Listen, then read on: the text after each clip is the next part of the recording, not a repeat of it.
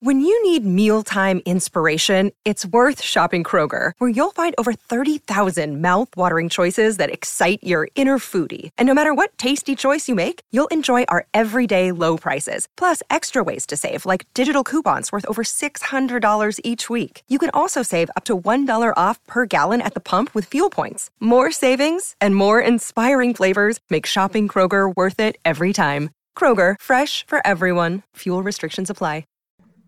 Oh, it's a goal. Who got the assist? Who got the assist?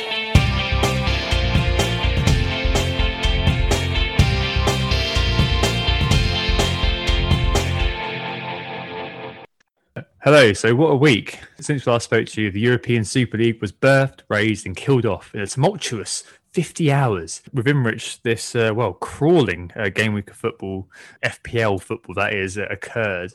Many a billionaire owner was besmirched with mud, but not that many fantasy football managers were. It seemed like it was quite a good week, wasn't it, for everybody out there? No Nick tonight, unfortunately. He's got other commitments, so it's just myself and Anthony. Before he gives you the rundown for today, just to say that we are Who Got the Assist. I'm Tom. You can find me at WGTA_FPL. Nick is at WGTA_Nick. Anthony at FPL Stag. And also we're on Instagram, WGTA.FPL, and mini league code is CPSULF, in case you are a straggler who hasn't joined yet. Anthony joins me tonight. What's up on this quick turnaround pod? Hello, Tom. Good to be back after the longest game week ever. I think the first long game week that we've ever had where I was interested, lost interest because I was distracted, and then got interested in it again. It's a very new dynamic for an FPL game week, but there you go. I've been trying to limit my social media use lately, actually, but the last few days do show us how amazing it can be in other ways. Like, I completely lost 2 days of the week actually refreshing my feed with the Super League stuff developing so rapidly, and the genuine emotion and goosebumps that I felt anyway, watching those Chelsea fans celebrating outside Stamford Bridge was kind of something to marvel at, but it was also, something to be missed as well. And I hope we see scenes like that again soon in the terraces. Yeah. But yeah, what an insane week it was in football. And of course, there is much more to come with discussions about UEFA's new Champions League format as well. But that's not what we're going to talk about on this pod. We just don't feel like that's what this pod is here to do. We're here to talk about FPL. And whilst from our Twitter feeds, you can see how we feel about the whole entire thing. It's pretty much like all the rest of you who are listening. We just wanted to keep moving on and to keeping on to FPL. And so with that in mind, on the pod today, given we have a very short turnaround, it's going to be the standard parts, really, the correspondence, listeners' questions on all the hot topics at the moment. But we're going to start off with the game week reviews and market forces. Let's start off with the reviews. Yay! On top of the pile. What happened? What has happened? The world really has changed, hasn't it? I'm not too sure what happened this week. Well, actually, I'm sure what happened. 87 points all out, which was obviously very, very good. My transfers as well really did work out this week. So I sold Gundogan, who got 1, and Antonio, who was obviously injured. And I brought in Mason Greenwood for Gundogan, 15 points. So a nice 14-point swing my way there. And Antonio's injury obviously meant he wasn't going to score anything. And Iheanacho got 6 points tonight. Yeah, so a nice 20-point gain, I guess, if you minus the 1 for Gundogan. 16 points if you minus the 4 from the 2 transfers there. But the big story really was Son. So I captained him against Kane. Obviously, after the Everton game, I was in the doldrums, in despair, game over, posting I'm fine gifs on Twitter and all this sort of thing. But in the 90th minute, much to the chagrin of basically everybody else, Harry started limping, and I think he's trained today, potentially. But to the chagrin of most owners, he looked like he wasn't going to play the Southampton game, and so it proved. A proper rollercoaster with Son, though. Like, had that goal disallowed in the 76th minute or something like that. I was just in despair at that. I mean, not in despair at the VAR. I agree with the decision. Just to add, I'm not going to start an anti-VAR rant because I'm not that kind of guy. But I feel like I deserved the penalty, even though I had to come into this kitchen and I couldn't watch it, basically, when he was running up. Just couldn't watch it. But yeah, leaving it to the 120th minute to get a captain return was great. And him matching Kane was very, very useful as well for my OR. Elsewhere, likes of TAA with that assist in free bonus was great. Lingard, the train keeps rolling. And Rudiger with a clean sheet too. So yeah, up to 230k or so. This year, I think the next move is going to be to probably play it a bit safer, actually. So I've had 2 weeks of last-minute goals bailing me out and going all differential. And the next move now is probably going to be something a bit more straightforward. What about you, Anthony? How did you do? I didn't do too badly. If Nick was here, he'd be in between us, by the way. He got 85 points with -4, so 81 net. And I did a little bit less than that, about 10 points less, actually, in fact. So 71 points in total. And honestly, that wasn't too bad, considering I only had Kane captained. I didn't have any triple captains in force or anything, and I didn't have Son either. So all in all, actually, in spite of the fact that it's a good bit less than both of you guys, it's still enough actually for a very small green arrow. I think I've gained about 3 points on the template this week to bring me to 31,360 according to my live rank, which is obviously brilliant. I'm delighted with that. It was Poxy though, the route to get there. First of all, in goals, Mendy didn't play. Sanchez came off the bench, 9-pointer. That could so easily have been Forster, and it was just kind of doing a little bit of research really on the final day of my wildcard meant that I ended up going for Sanchez because he rotated well with Mendy. I was not thinking about the game where Mendy was playing Sanchez for that, but there you go. It worked out quite well. Defense, it's a bit of a mixed bag, really. Holdings 2 points was fine. Rudiger 7, Alexander-Arnold 8. Alexander-Arnold's form is unbelievably good. He's extremely promising. I'm delighted I've had him early, and he's definitely the Liverpool guy to have, especially when you compare that with Diogo Jota, who there are questions about his fitness. We're not sure yet, and keep an eye on that, dear listener, all over Friday, as Twitter will continue to ruminate about him. And also Salah, only 1 point as well. I did have Lingard, as you say. The train keeps rolling. I'd show on defense as well. I forgot to say that. Bruno Fernandes, Harry Kane captain, Iheanacho. And then I was quite fortunate, really, actually, because I benched Diaz and Gundogan. It was kind of a bit of a strong call, hoping that things wouldn't go too well for them. I didn't even know if Gundogan would play. He obviously did. He had a few shots, none of them in the box. None of them went in. I was okay. And Diaz obviously wiped out, thanks in no small part to the good work of the elite player that is Watkins setting up John McGinn. So with that in mind, 71 points, I think, is a good, fine result. I have 2 free transfers. I'm well set up for this blank game week. I have 3 blankers, and I'll probably only have 2 after my transfers are done. All is okay in the world. All motoring along in a good direction for once. And it's a very, very quick turnaround podcast.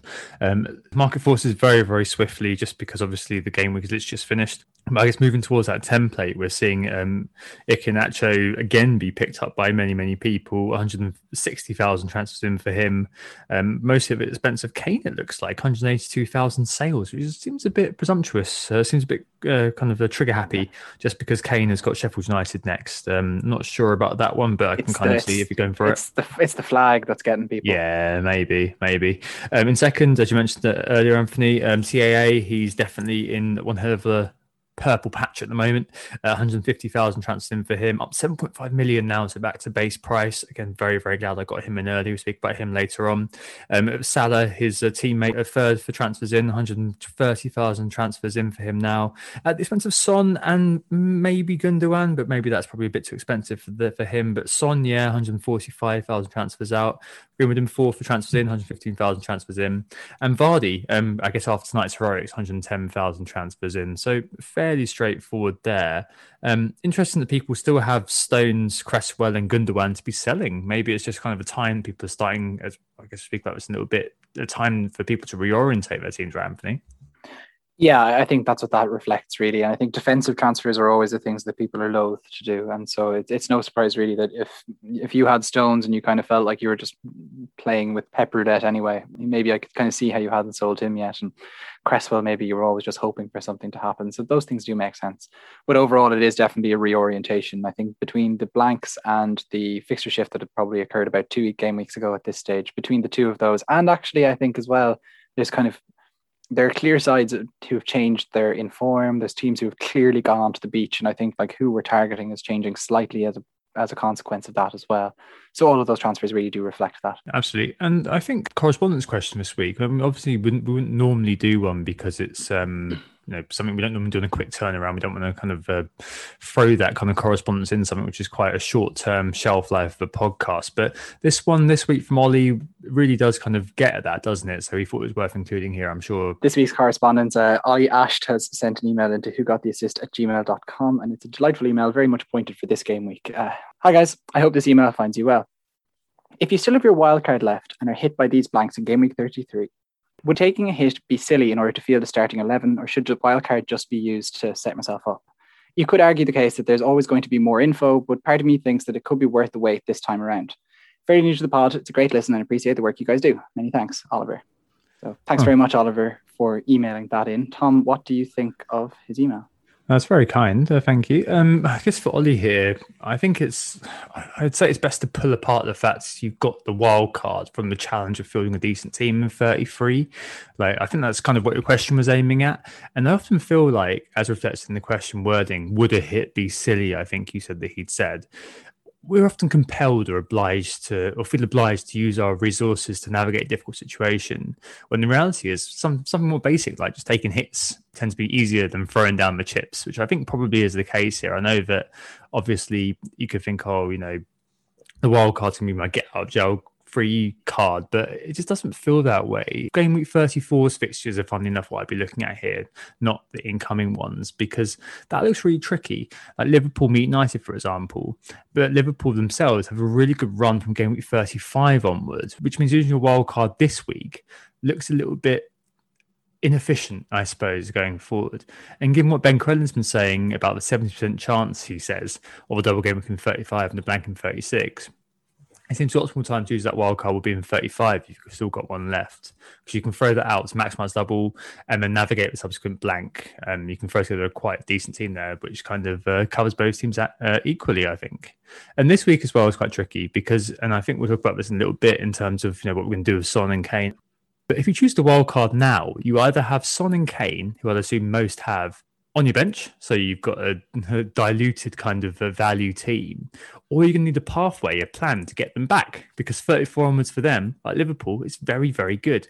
And from 34, they've got Sheffield United at home, Leeds away, Wolves and Aston Villa at home, and Leicester away. Booking in transfer on the wild card is never ideal. It's not a no-no, but it's something that I wouldn't really like. So I guess the logic is always that if you're taking a -2 to remove an unavailable player, just do that and take the hit to navigate the current scenario and save that wild card, because I don't think the concept quite favours it. What do you think there, Anthony? Yeah, so I think your analysis is really good on when using a wild card would be well set up. It just, the one thing that's maybe worth bearing in mind though is that using it in 35 means really you're only getting 4 weeks benefit out of the wild card. I kind of feel like no matter what, you can set up a team right now, and just accepting that United versus Liverpool might not be the best week in the world. Otherwise, you can set yourself up quite well with the squad that has your 2 Spurs players, let's say, even in it and on the bench, or just one of them and book a transfer to get the other one in. I presume you've got value tied up in at least one of them, presumably Kane, right now, and you can set yourself up going forward. It isn't that hard of a run-in to consider as far as I'm concerned, in terms of like let's say the other 8 players that you have in your squad, or the other 8 players that you'd have in your ideal starting lineup beyond those Spurs guys and maybe one other City fellow or something. So I think you could strategically plan a good wild card now that sets you up. Factors to consider in transfers right now, and I think this is something that's applicable for everyone who's listening, not necessarily just wild card people. You've obviously got the run-in on transfers, but also who is on the beach. So I would say at this point, Southampton, Palace and Wolves are on the beach. Above them, Villa, Leeds and Everton, you can ask questions about, but I wouldn't be too keen to condemn any of them just yet. Below them, Newcastle seem to be fighting away. Brighton, fighting away. Burnley, I think it's a less sure thing and could be classified as on the beach. And then there's the condemned Fulham and Sheffield United, who I think we can be targeting. But you just need to make sure you consider whatever transfers you do make, the doubles and the blanks that Tom has laid out to you. And just be careful as well. I think something that's quite easy to do, and this is definitely for everyone, not just for Ollie. The template defence seems to have at least 3 from a mix of Chelsea, so you've your Rudiger, Azpilicueta, or Alonso, from United with Luke Shaw, Arsenal with Holding, and maybe with Leicester with Fofana. Quite a lot of people, I think, are going to be down to 2 defenders for game week 36 if the blanks go as we're expecting. And that's going to cause a bit of trouble for people, because you're just going to end up having 10 players by default if that happens.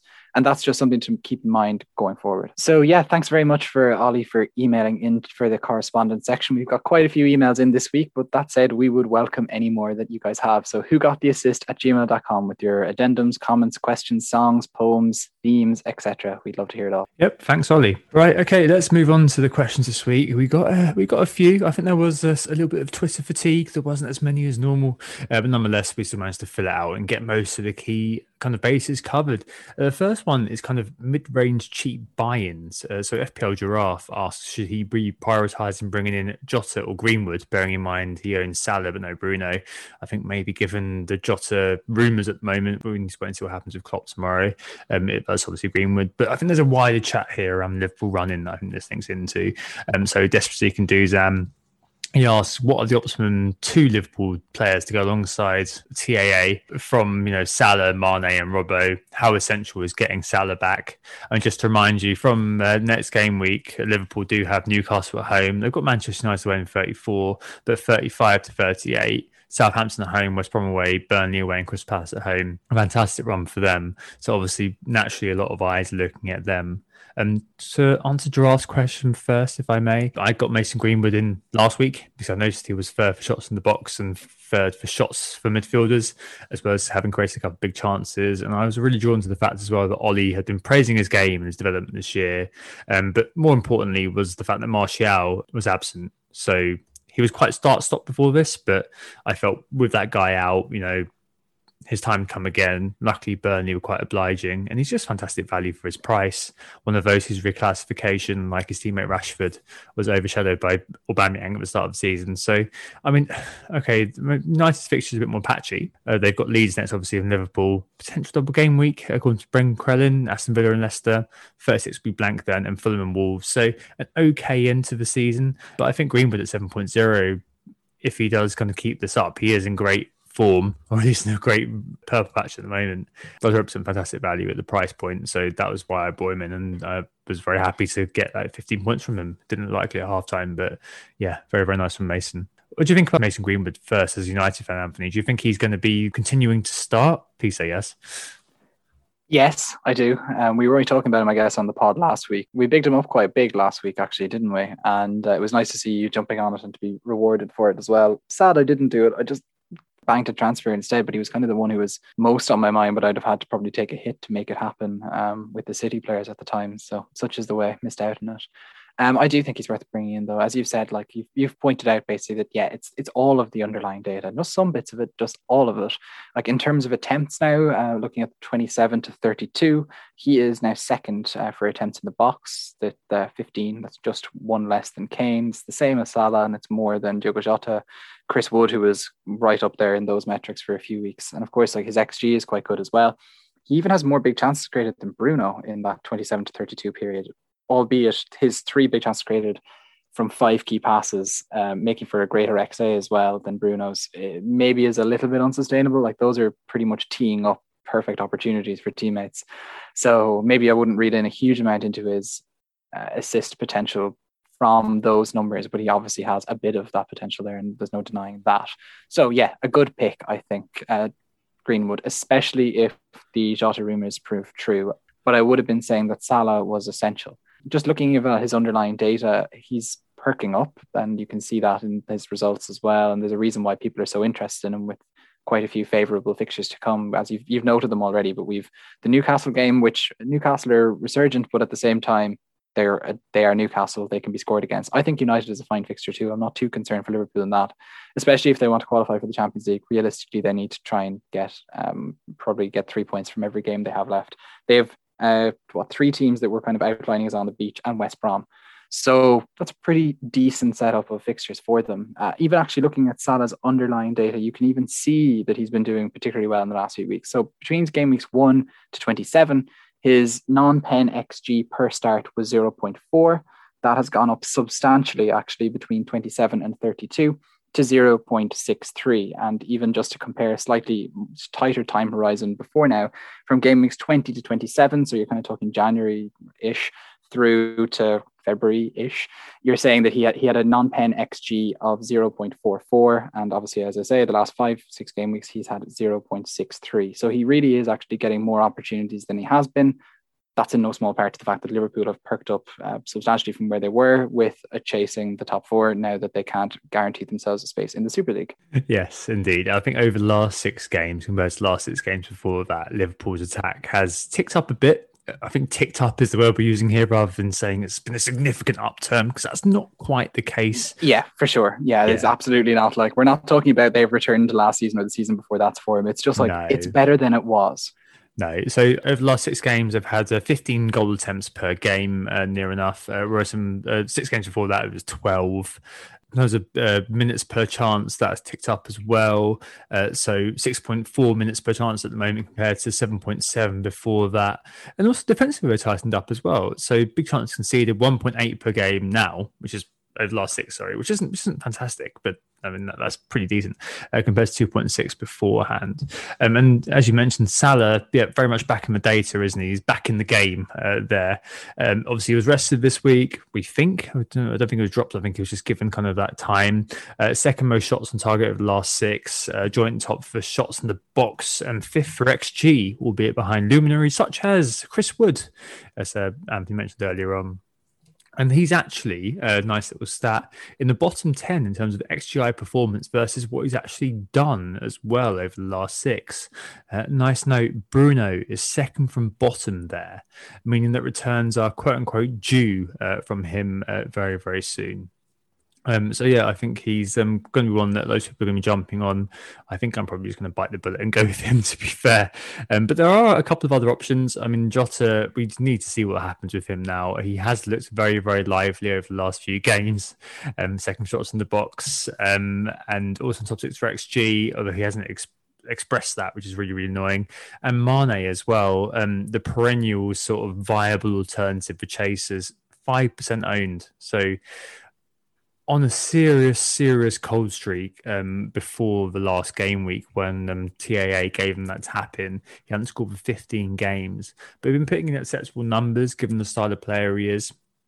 Doesn't rifle the shots in like Mo does, but he has those high XG chances, has the big chances, and he could be one of those players who's worth buying. But I think if you are looking at Liverpool, I'm sure you agree with me, Anthony, given what you said earlier, Trent is the guy, isn't he? If you're kind of thinking, all right, I've got Salah, who am I going to supplement him with? Back to monster mode. Most chance created over the last 6, highest XA over the last 6, and yeah, I've had 30 points from him in the last 2 weeks because I captained him last week for a fantastic last-minute goal, which was clearly all skill. So happy days, really. I mean, Robbo looked at his data earlier on. Nothing there really over the last 6 is really poor. So yeah, I don't know. If it feels like kind of that right-hand side of Liverpool, Salah and Trent are the 2 to aim from now. And I guess that because of that run-in, the interest is going to get very high in them. I mean, would you look past those 2 if you are kind of an engaged manager? I'm talking as in from 300k upwards in terms of ranking, Anthony. It's hard to really push anyone towards anyone else in that Liverpool side right now. Of course, there's potential upsides based on past performances in the likes of Robertson, in the likes of Mane. But to be honest, I'm just not interested in the rest of them. There's worries about an interest to Nathaniel Phillips, which means that I'm just not as interested in him as, I might have been in another week where he was just quite a brilliant enabler to have. Alisson actually might not be a bad idea, and this actually draws in one of the other questions that we have, which is talking about goalkeepers, so I might as well segue us through to that as well. Cheeto Chips was saying that he was interested in our thoughts on the best keeper for the rest of the season. He went with Mendy Forster on the wildcard 2 weeks ago, and that has now failed spectacularly with neither of those playing in the last game week, so he's asking what happens next. Now, what I'm telling you is that looking at the fixtures, Alisson does stick out as a particularly brilliant option for that goalkeeper slot, and if Jota is injured, and this is with that caveat, I don't think you'll need your 3rd Liverpool slot for the rest of this year. So with that in mind, I think you could just throw him in and double up on those defensive gains. It's a bit like having double City defence earlier in the season. It's not a perfect option. And for the fact of the matter is that I have Mendy and I'm going to stick with Mendy. And I reckon he'll play enough games for me not to be feeling too left down. I'm not going to make a goalkeeper transfer. But if you were setting yourself up and just wanted one goalkeeper, especially if you had Forster and then a more expensive goalkeeper, swapping to Alisson isn't impossible. Looking at the fixtures as well, just Leno, Fabianski and Pope. You can call him Fabianski, that's fine. I hate calling him that, but yes, Leno, Fabianski and Pope are there. They have good fixtures. The cheaper fixture kind of option is Meslier from Leeds. Personally, as I say though, it'll stay with Mendy and Sanchez. I think Sanchez's fixtures are more than adequate for his price, and if Mendy doesn't play, so be it. Covering inverted commas Liverpool defence is probably a good idea, as mentioned earlier. They're becoming more solid, I guess, over the last 6. Yeah. In terms of transitioning to that question from Gito Chips, Mendy Forster are so unlucky. 20% of the top 100k had gone with that combo wombo, and yeah, it's just unfortunate. There's nothing else you can say about that. I stepped away from the Lloris move that I was going to do. So for me personally, I'm just sticking with Emmy, I think, from here. And I spoke to FPL Tips, Harry, who's a Chelsea fan, about what he thinks is going on. He says it's probably not going to be the last time you're left in the lurch when it comes to the keeper. But what can you do? I mean, no one likes to make goalkeeper transfers. You might make one here if you've got some money floating around. Maybe get rid of Forster. I like what you said about Meslier. I think he was the one I also had noted down. You could do worse than him, I think. I mean, Leeds have tightened considerably over the last 6 compared to the season average. They've really battered down their big chance concession. They are no longer kind of the porous proposition they once were. Plus, Meslier is top for saves over the last 6 and also season long. So they've got a decent end of season in sight. They've got Man United next. They've got Brighton away in game 34, Tottenham at home in 35, but 36. Burnley away, 37 Southampton away, 38 West Brom at home. If Meslier doesn't get a clean sheet, he's going to get you save points at least. So if you want to throw him in and kind of have him there just to kind of back up your first choice goalkeeper in Mendy, then that's fine. But if I were you, Gito Chips, in this particular instance, I just do what Anthony's doing and just kind of just suck up, frankly, because it just feels like we've got finite transfers left now. And do you really want to spend on your precious transfers on a goalkeeper where the ceiling for your payoff is going to be so low unless you get a lucky pen save? No. So I just think just deal with it, basically. Yeah, it could be Forster to Sanchez or to Meslier, but that's such a bloody hard transfer to make at this time, as you say, Tom. So a tough one for you, Cheeto Chips, but no, you're not alone. At least that's the only thing. Right. So Spurs next up. So we kind of covered Liverpool. It sounds like we're TAA and Salah on them. But Neil Gupta asks if, under Ryan Mason, to touch on Spurs, if an in from the cold Gareth Bale could be a potent differential for the run in. So it's very tricky with Spurs, isn't it? Now we need an idea of how Kane is. We've heard that maybe he may have been training today. At the time of recording, we've got no official confirmation of that. But watching them play at Southampton, he's the guy who makes the team tick, effectively. He's number 9 and number 10, isn't he, at this moment in time? GLC was trying to be the playmaker yesterday, and he was really ring rusty. Lots of poor decisions. Easy for me to say, actually, because I was a song captain, hoping he'd find him all those times. But, I mean, Spurs are still kind of going to be transitioning, recovering from Mourinho for quite a while. And I guess Bale, as someone who was frozen out, is kind of ping on radars a bit, but Anthony, there's zero data, isn't there, to try to kind of commend him to us as an option. Yeah, we were discussing this pod before we started recording, and Tom just happened to say that he had a little bit on Gareth Bale, and I was like, what data? There's nothing to look at. We can't really give you any evidence on Gareth Bale based obviously on one appearance against Southampton. It's too little to go off. Of course, you're saying recovering from Mourinho. Recovering from Mourinho was an incredibly fruitful time for FPL managers who invested in Man United players under Ole Solskjaer. So there's nothing to say that just having had Mourinho doesn't mean that there won't be brilliant FPL gold within a side. It's just trying to find it. The problem with Bale is that he's just 0.4 cheaper than Son. And that's a seriously tough risk-reward question to be dealing with right there, especially given his injury profile as well. It does make it very, very challenging. Now, the fact of the matter is that even his finish against Southampton and just his overall play remind you that he is in a different class to almost every player in the league when he's on it. But this question, I think, really comes down to whether you think he'll play and whether you feel like you really, really need to roll the dice to get where you want to get. I don't think you should have him in your midfield if you don't have Son. He's your second Spurs midfielder. And are you going to triple up with Kane as well if Kane turns out to be fit going forward? Are you going to end up with a trident of Spurs players under Ryan Mason, hoping for the best that things turn around? How many weeks do they have in this run before they realise that they're probably going to miss Champions League? Mathematically, that's a hard question as well. I know they're not a million miles off it, but one slip up and they're just right off it. Like suddenly we're talking about them as an on the beach team, and things kind of the whole entire complexion about what they're seeking under Mason kind of changes completely. So this boils down to whether you think Bale will play, but it also boils down to what you think Ryan Mason can achieve at Spurs, and that's an impossible question to know the answer to. Perhaps. I mean, that's exactly it, though, I think, in terms of the fact that Bale is the number 3 pick, isn't he, in the attack. There was a time after Burnley in game week 26 when buying Bale as part of your Spurs attack as your third man would have paid dividends the very next week. Well, he did blank in the first of the double game week, but he got scored another brace in the second. So Burnley and Palace in game 26 and 27, the ones that listed brace from him.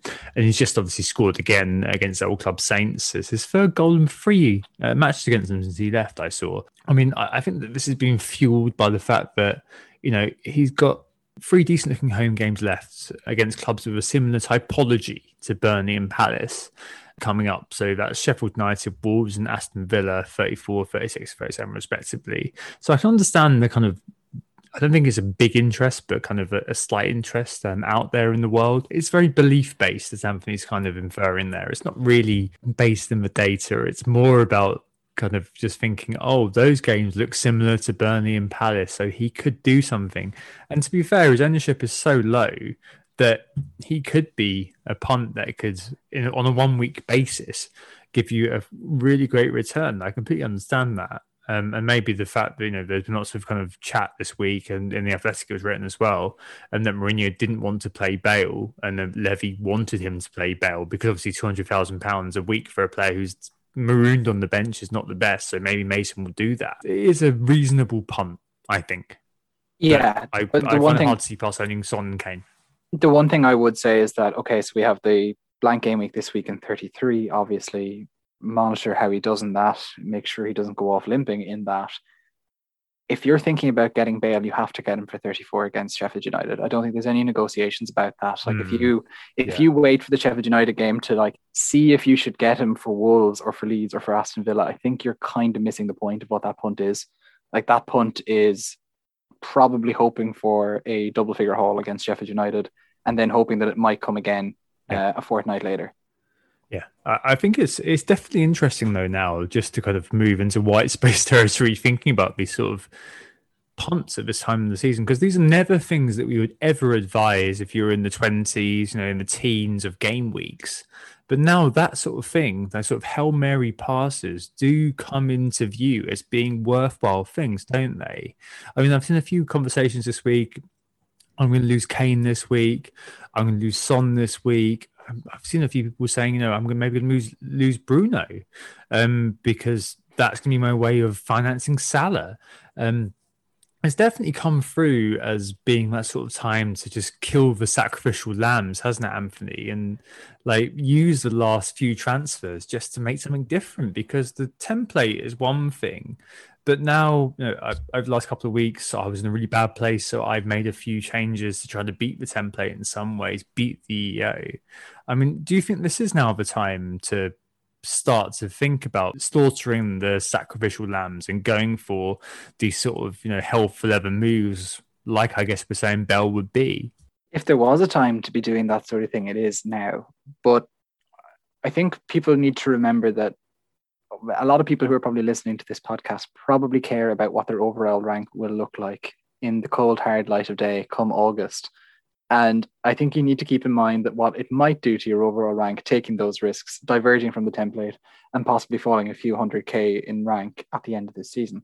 At the other side of things, if you want a high rank or you're chasing victory in a cash league or whatever it might be, yeah, like it's probably the time of the year where you're not going to be rewarded for being completely safe. There is a real template after forming there.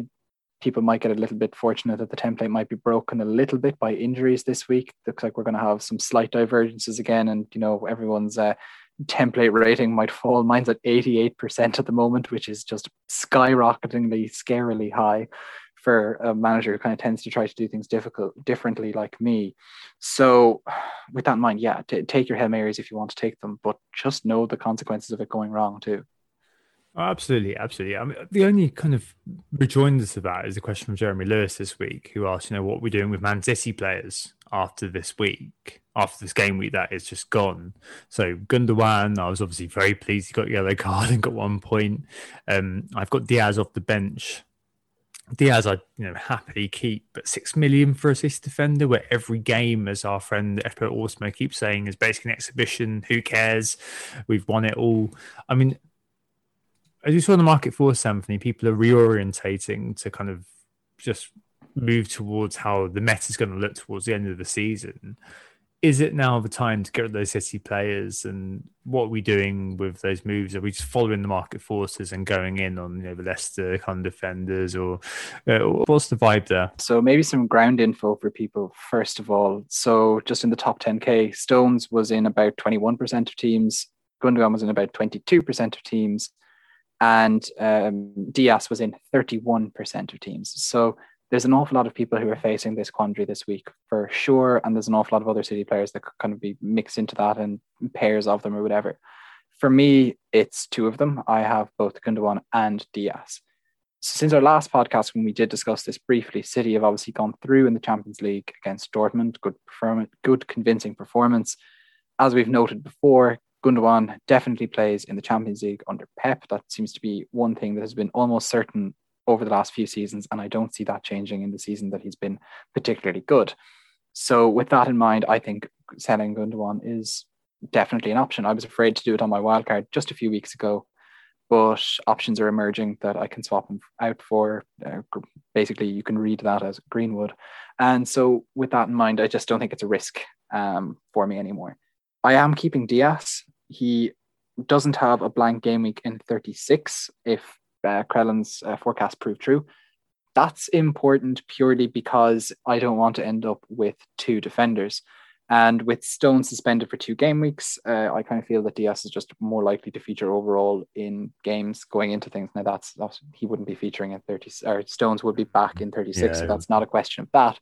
But I just feel like basically Diaz's place doesn't feel as under threat as it had done in previous weeks. And so I think I might get something out of him, basically away to Crystal Palace, and then I can reassess from there. He's just not the biggest problem in my side now.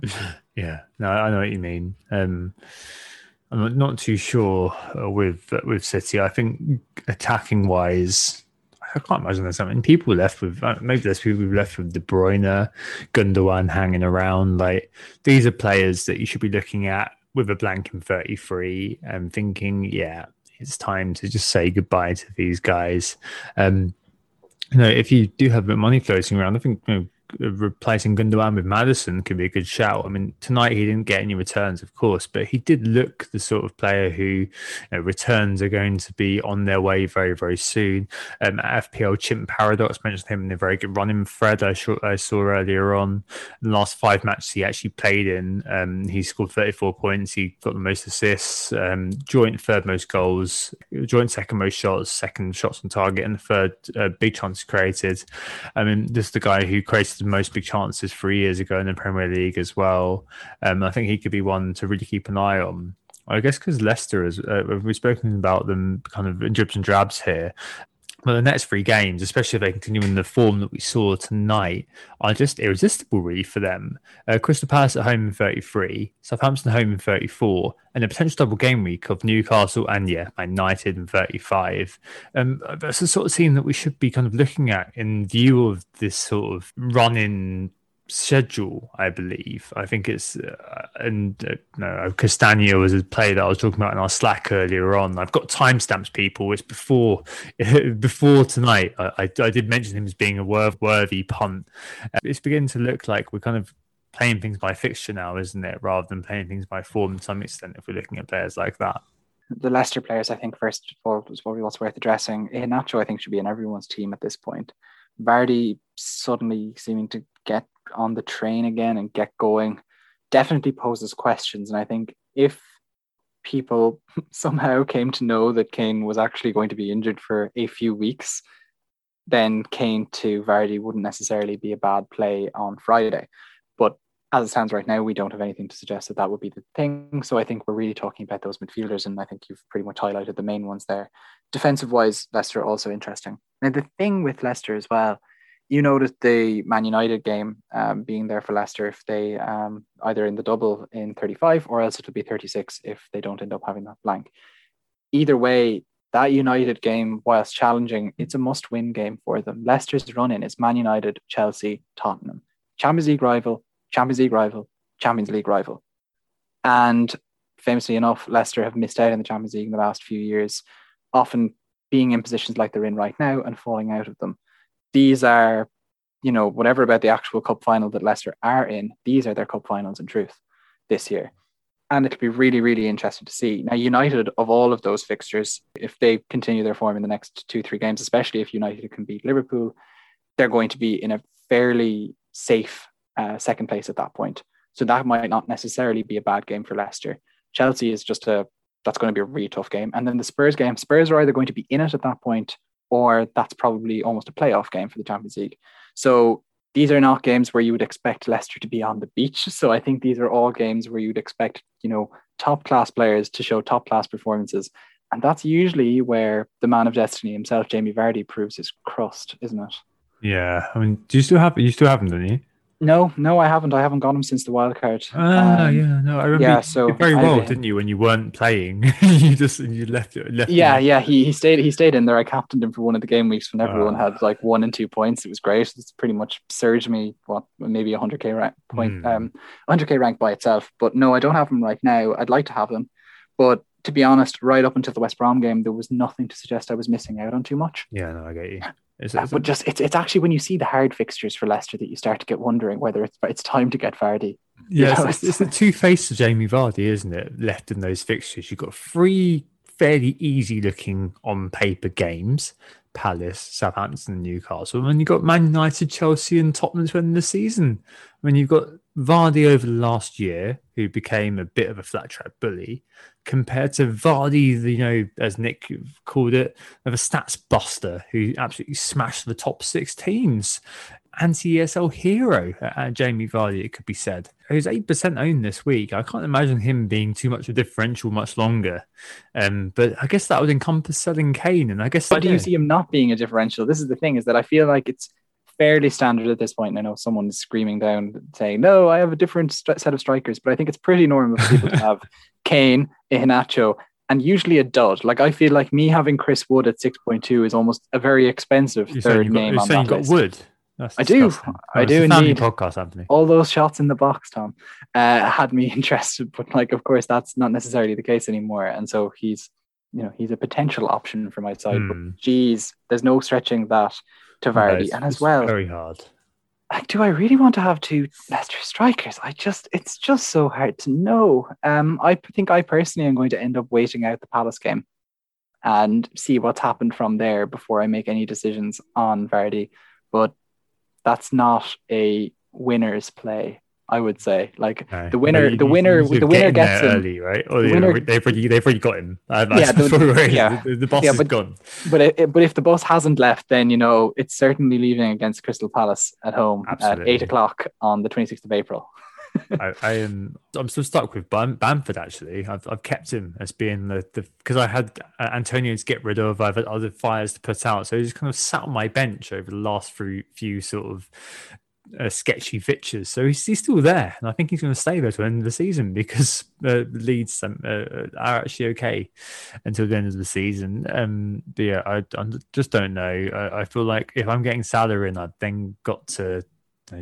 Son's going to be the sacrifice, and then things get very, very hairy in terms of how you do it, because there's a bit of a lack of flexibility at the moment. Because if we're saying that we're going to be keeping Kane, which I think we probably both are, let's be fair, unless we hear something tomorrow which is going to be drastically changing that paradigm.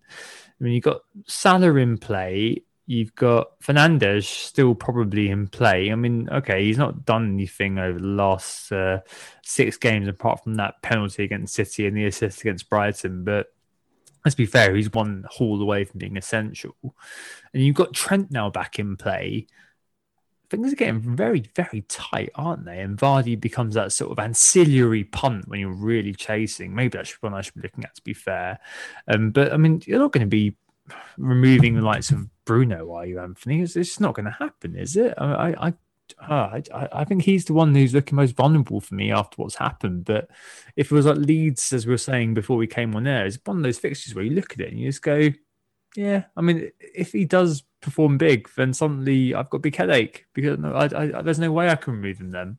I kind of feel like when someone suggests, when you're just don't feel like having something like a McDonald's, and then someone suggests going for that takeaway, and it's just like the idea of it almost like makes you feel uncomfortable. I think that's almost what the idea of selling the likes of Fernandes and Salah does for me. That they're just in too many teams for me to be comfortable doing it, and it's just I can't do it. Basically, that's what it boils down to, Tom. I just can't allow myself to get caught by Fernandes again. And there's a bit of a gambler's fallacy thing in that he can't possibly continue to not get returns. And the day he gets returns, I don't want to miss them.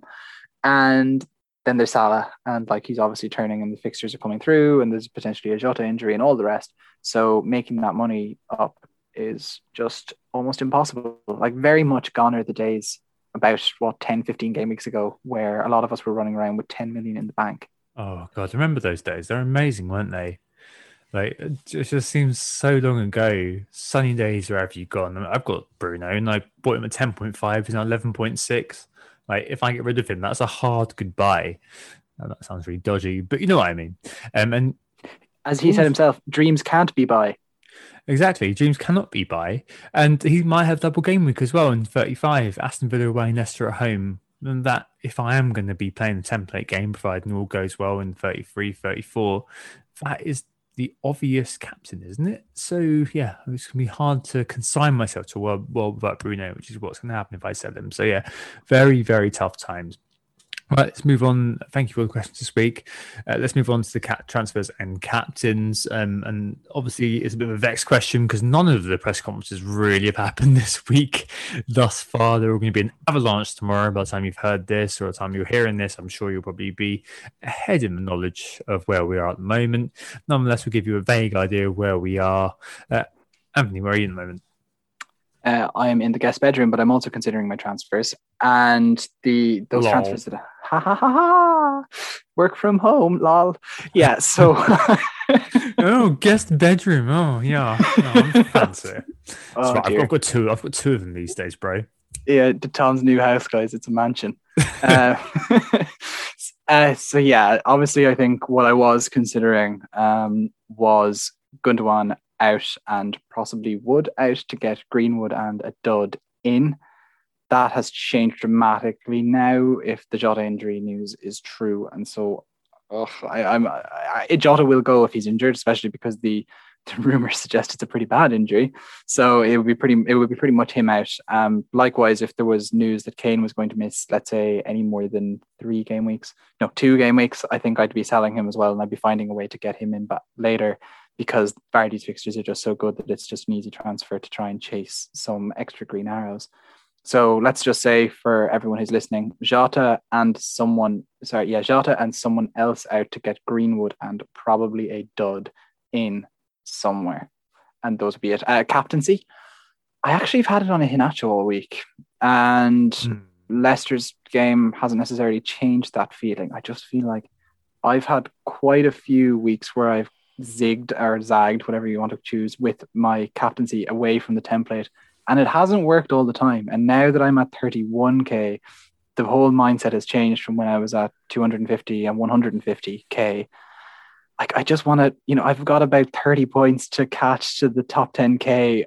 It's going to become 50 points if I pick the wrong captain and it goes horribly wrong. And so with that in mind, I think I'm going to be really boring and go with Salah. Thank God. I'm glad you said that, because I've got the captain on Iheanacho, and if you didn't do that... Not again. So basically I've got two picks. By the time you heard this, hopefully Jota will be fine, and that will mean that I can do plan A, which is Azpilicueta and Diaz out, and Robbo and Castagna in for a -4. Quick turnaround, mess that up in the defence and kind of sort everything out. The issue is, if Jota is as injured as people are saying he is, I'm going to have to get rid of him. I'm probably going to have to get rid of Son as well. I'm then going to have to do something quite straightforward to get Salah, get ESR. probably. Sorry, where has this come from? Huh? Where has Smith Rowe come from? Oh, because he's so basically he's cheap. He's one of our integral players now. Actually, he's. I know that. But... He's a Ramsey box to box individual. 4.2. I mean, if I've got Jota and Son, then I've got Salah and I've got up to 4.8 million that I can spend. So you're looking at, do I buy Jorginho? Tom, he started once in the last 4 games. It doesn't matter. There's been no Euro. He's 4.2 million. This all priced in, and I've got Rudiger on the bench as well to come in if needed. It's all priced in. Are you ready for blanks? Yeah, if he's 4.2, at 1 point. No, is blank. value, not as in blanks from him. I mean blank game week if he has it. Are you going to set yourself up to be down numbers too much? Yeah, I don't think I'll be too bad because. I probably moved Aspilicueta on by then. I'm only going to have Iheanacho, and then unless you've jumped on this Vardy wagon. Well, I don't think I'll be jumping on the Vardy wagon probably. And Man United wise, I have Bruno and Greenwood, but then Bruno's very easy to move because I've been saying transfers. easy to move and never come back. Just in time for him going. Just in time for him to play Fulham. Well, maybe I move Greenwood. Like, there's always transfers that you can use. It's not the end of the world. I wouldn't. I'm just not even worried about that. And so, yeah, Salah and ESR. If not, I mean, the devil in me was thinking I'd just get Mane in and kind of triple down on this differential stuff and get Mane and Trossard in because I can afford those two in for Jota and Son. I don't know yet. Trossard. Yeah, because you've got Sheffield United away. So are you just making transfer based on price tag at this point? Like he's using up the value? Well, I mean, it was either him or Rafinha. If Rafinha was fit, then probably he'd be the one I'd bring in if I was buying Mane. I don't know yet. But because Brighton have got Sheffield United away, Sheffield United are a team that is worth targeting. Let's not make any brains about it. We've agreed on this. Yeah, we've agreed. Yeah. Leeds is not that great. But then there's no blank in 36 for him potentially. He's got West Ham at home, which without Dawson back by then, but without maybe Declan Rice isn't the worst in the world. We didn't get 60 minutes actually last game week, so probably not the one I'd do. Probably would go with Salah and ESR. I mean, at the end of the day, because the last couple of game weeks, my kind of high risk moves have just about paid off. I think maybe it is time to kind of conform with the Salah move and just hope that because me versus 7% of the game is going to probably work out, maybe. No, I don't know. I'm really interested in that Mane 5%. I really am. Because at the end of the day, they've both been performing the same over the last few weeks, but it just feels like one of those which... If Mane was 7 million, I don't think you'd be interested. Yeah, it's just trying to be too clever, isn't it? No, but that's been my Achilles heel over the last few years. So maybe I just do that and just hope the best for ESR basically. Yeah, I think you'll be. You might be doing an awful lot of hoping, but I mean, 4.8 million. You find me get Jorginho in. Should I get a Tyler Roberts at Leeds? Was one I was looking at earlier on. Like this isn't an idle thing. I have been. Looks good when he's on the pitch. In fairness, Tyler Roberts looks good when he's on the pitch until we actually try to do something, which means that he actually. I really wish I could afford Martinelli. 4.9. It's just the great one-off. The weak, my FPL weakness, Martinelli. Always get him in just in time to get disappointed. And there's Chabelos, Ceballos. No, don't be doing that. Definitely not. Exactly. So the options run thin. Put it that way. And the night runs thin, doesn't it, as well? Mm-hmm. Which means we are going to let the people go and let you get editing. So we were Who Got the Assist. Thank you so much for listening. If you want to get some correspondence in, whogottheassist@gmail.com. That's all one word, Who Got the Assist. And also, if you're listening to us for the first time, don't forget to hit the subscribe button. We'll be back next week for a full fat pod, and that'll be Monday. Yep. Thanks for listening. We hope to assist you in the meantime. Have a good weekend. Hopefully you'll enjoy a shorter, back to normal FPL game week rather than one we just had. Goodbye. Take care. Yeah, I don't want to get any more pings from The Athletic. I think I got maybe 5, 6, 7, 8 a day for 3-4 days in a row. It was just like, team is doing Super League. Team has sent things out. UEFA have said something. You know, a dog has been walked by Alexander Seferin. Like, you said, geez, guys. I just don't want it, do you? It was just such a weird time this week. I just don't I just don't know. I just feel like those 50 hours all I needed. They were everything I didn't need. I'm trying to make a start on my my thesis, and then I'm dealing with this. I'm like,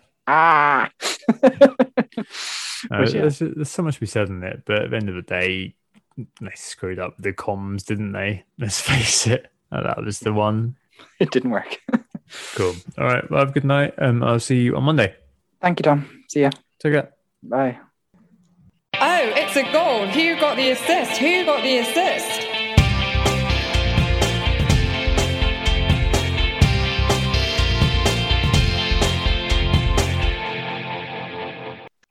Sports Social Podcast Network.